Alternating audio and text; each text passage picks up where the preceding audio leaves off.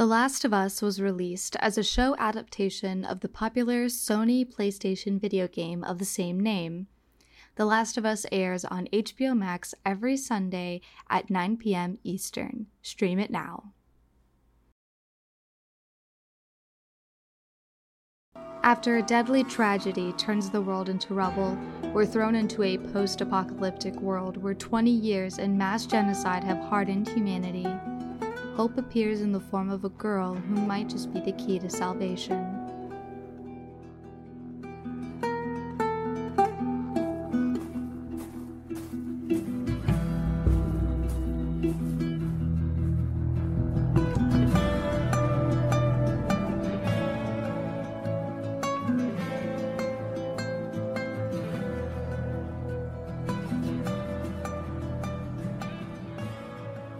Welcome back to Jules Just Vibes Mini. I wanted to do my thoughts on The Last of Us as it's a new show to come out that's based on a popular video game and now has become an even popular show. Before I start in on my review, just a few things to mention. These episodes are going to be different from the regular deep dives on JJV.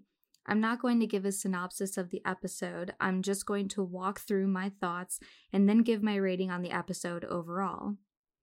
Also, at the time of the release, episode 4 will be live. I am going to be releasing these week to week, but a week behind, so you have plenty of time to watch the episode for us to talk about it. If you haven't listened to my previous podcast episodes on this show, where we've rated the other episodes in the series, I really urge you to do that first before jumping into this review. We're going to do a little tiny update on where we're at. And the link to all the other episodes will be in the description. All right, let's get into it. And just like FYI, there's going to be some spoilers. I just want to put a side note in here as well before we start fully on the episode. I will be going into the story as it's really, really beautiful. And I just wanted to tell you. So aside from how I normally wouldn't do it, where I talk a lot about what happened in the episode, I will be going into it because this story was really great. All right. We jump into episode 3 with Joel and Ellie on their own and making their way to Bill and Frank's. This episode was almost an hour and a half long, and it actually kind of crumbled my original expectation that these episodes were probably only going to be about an hour unless they were the pilot or the season finale. Also, just to note that at the time of this recording, The Last of Us has been greenlit for a second season. I think there are a lot of weary folks out there that just don't feel too great about this because The Last of Us 2's storyline, the sequel to The Last of Us, was apparently awful. I hear from sources that have played the games, and they've all pretty much said the same thing. So a second season kind of sounds like they're going to go into the second story. I'll play devil's advocate, though. I think that this all depends on if we're going to get through the whole first game storyline in season 1. I'm keeping that in mind as I move forward in this review and ask where there are inconsistencies between the game and the show.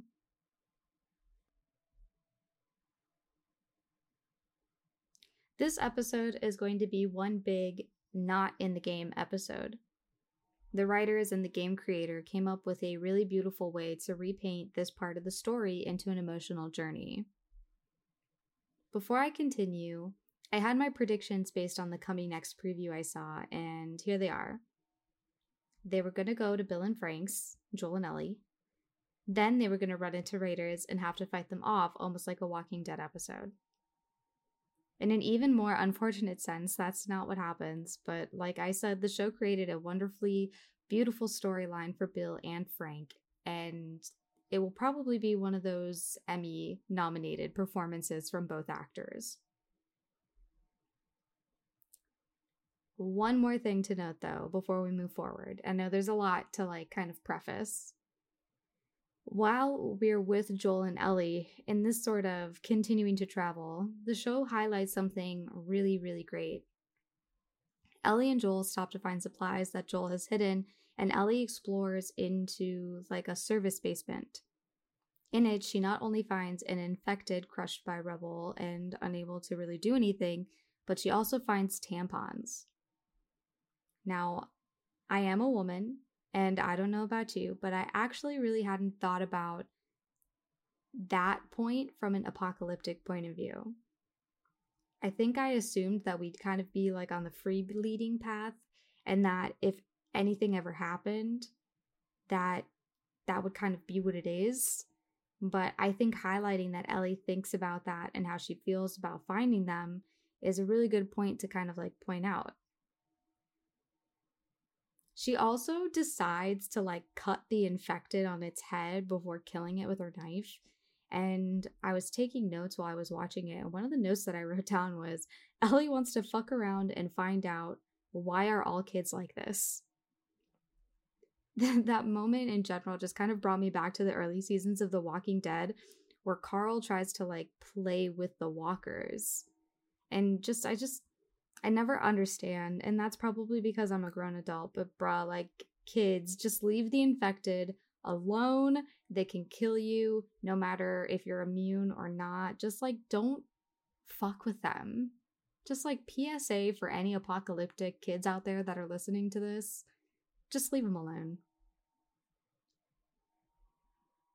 There's also a fun little moment from Ellie where she's looking at a plane that had crashed and asks Joel if he's ever flown in one. She's so fascinated and envious, and it just brings you back to the fact that it's 20 years in the future. She was born after this catastrophe. So things that are normal for us don't exist in her world.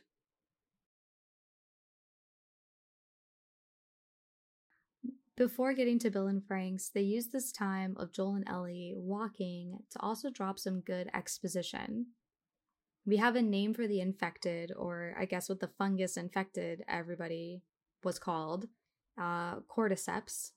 And they even made a callback to the opening episode that gives us kind of a good concrete reason why Joel, Sarah, and Tommy didn't get infected.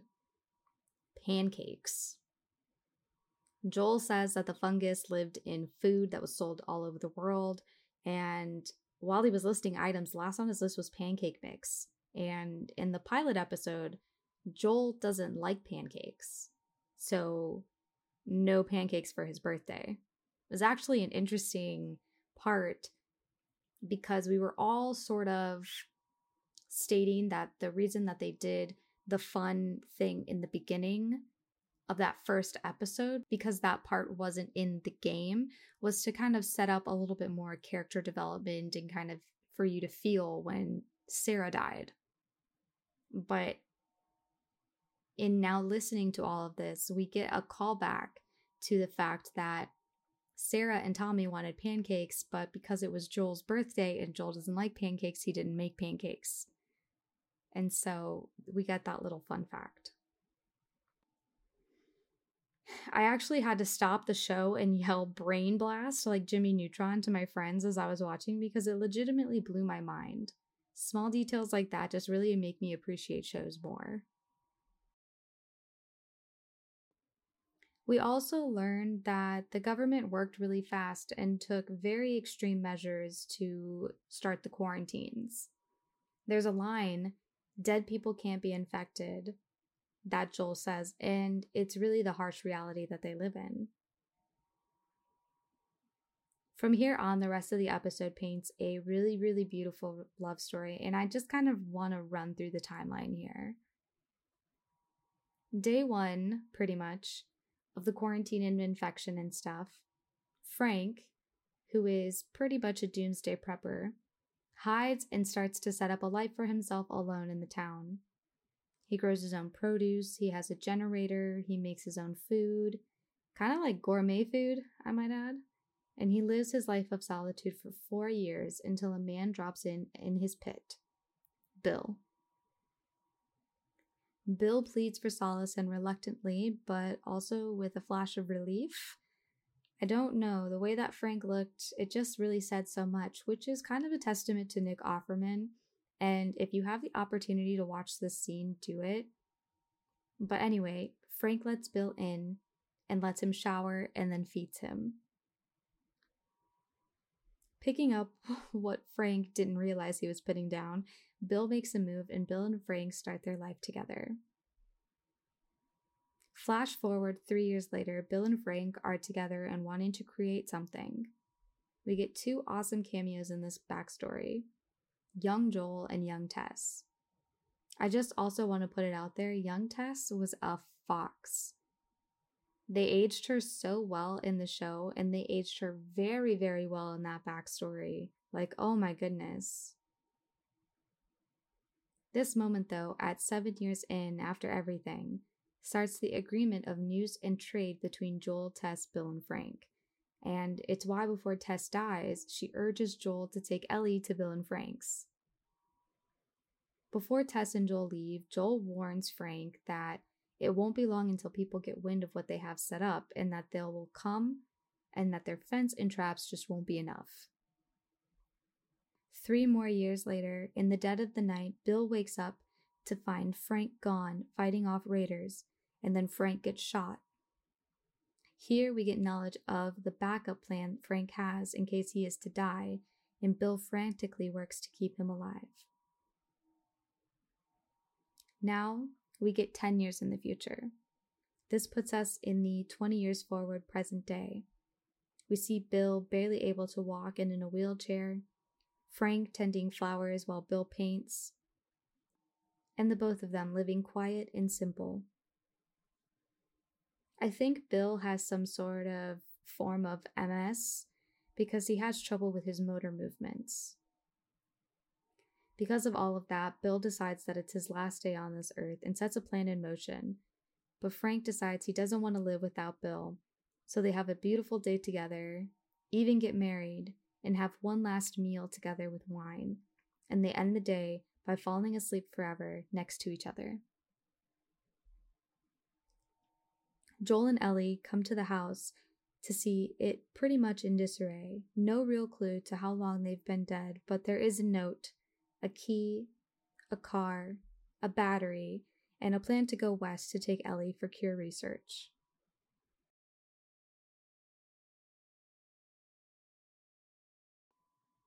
Like I said in the beginning, this love story is not in the game. Depending on who you ask, you will get conflicting sides. Some say in the game Frank was gay. Some say Bill and Frank were just friends. The fact of the matter is, in the game, Frank says Bill was my partner, which has many meanings, and I'm leaning on they were lovers. Also, as you may have noticed, I mentioned Frank talking about Bill in the past tense. That's because in the game, you meet Frank but not Bill.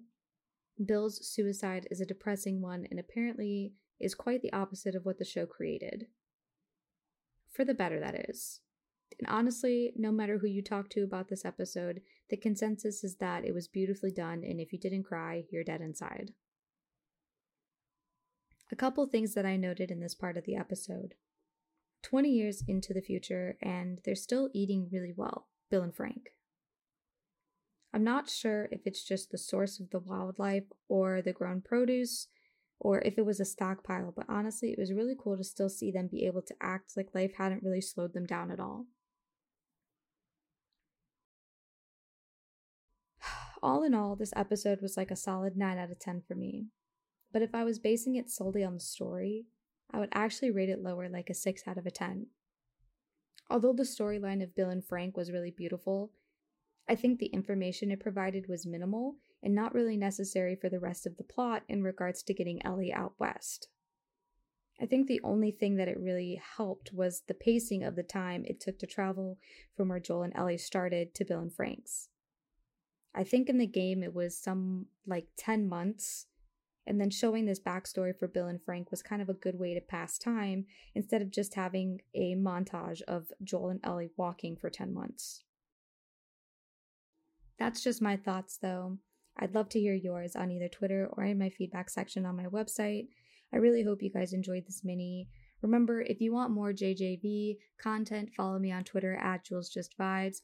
And if you have any feedback or any suggestions, if you want to just completely tear me apart for my thoughts on this one, please hit me up in my suggestions section on my website, julesjustvibes.com. Thanks as always for all the support and for continuing to listen. I will catch you guys on our regular scheduled program Thursdays at 10 a.m. Eastern. You guys have a great rest of your week, and I will talk to you later. Bye-bye.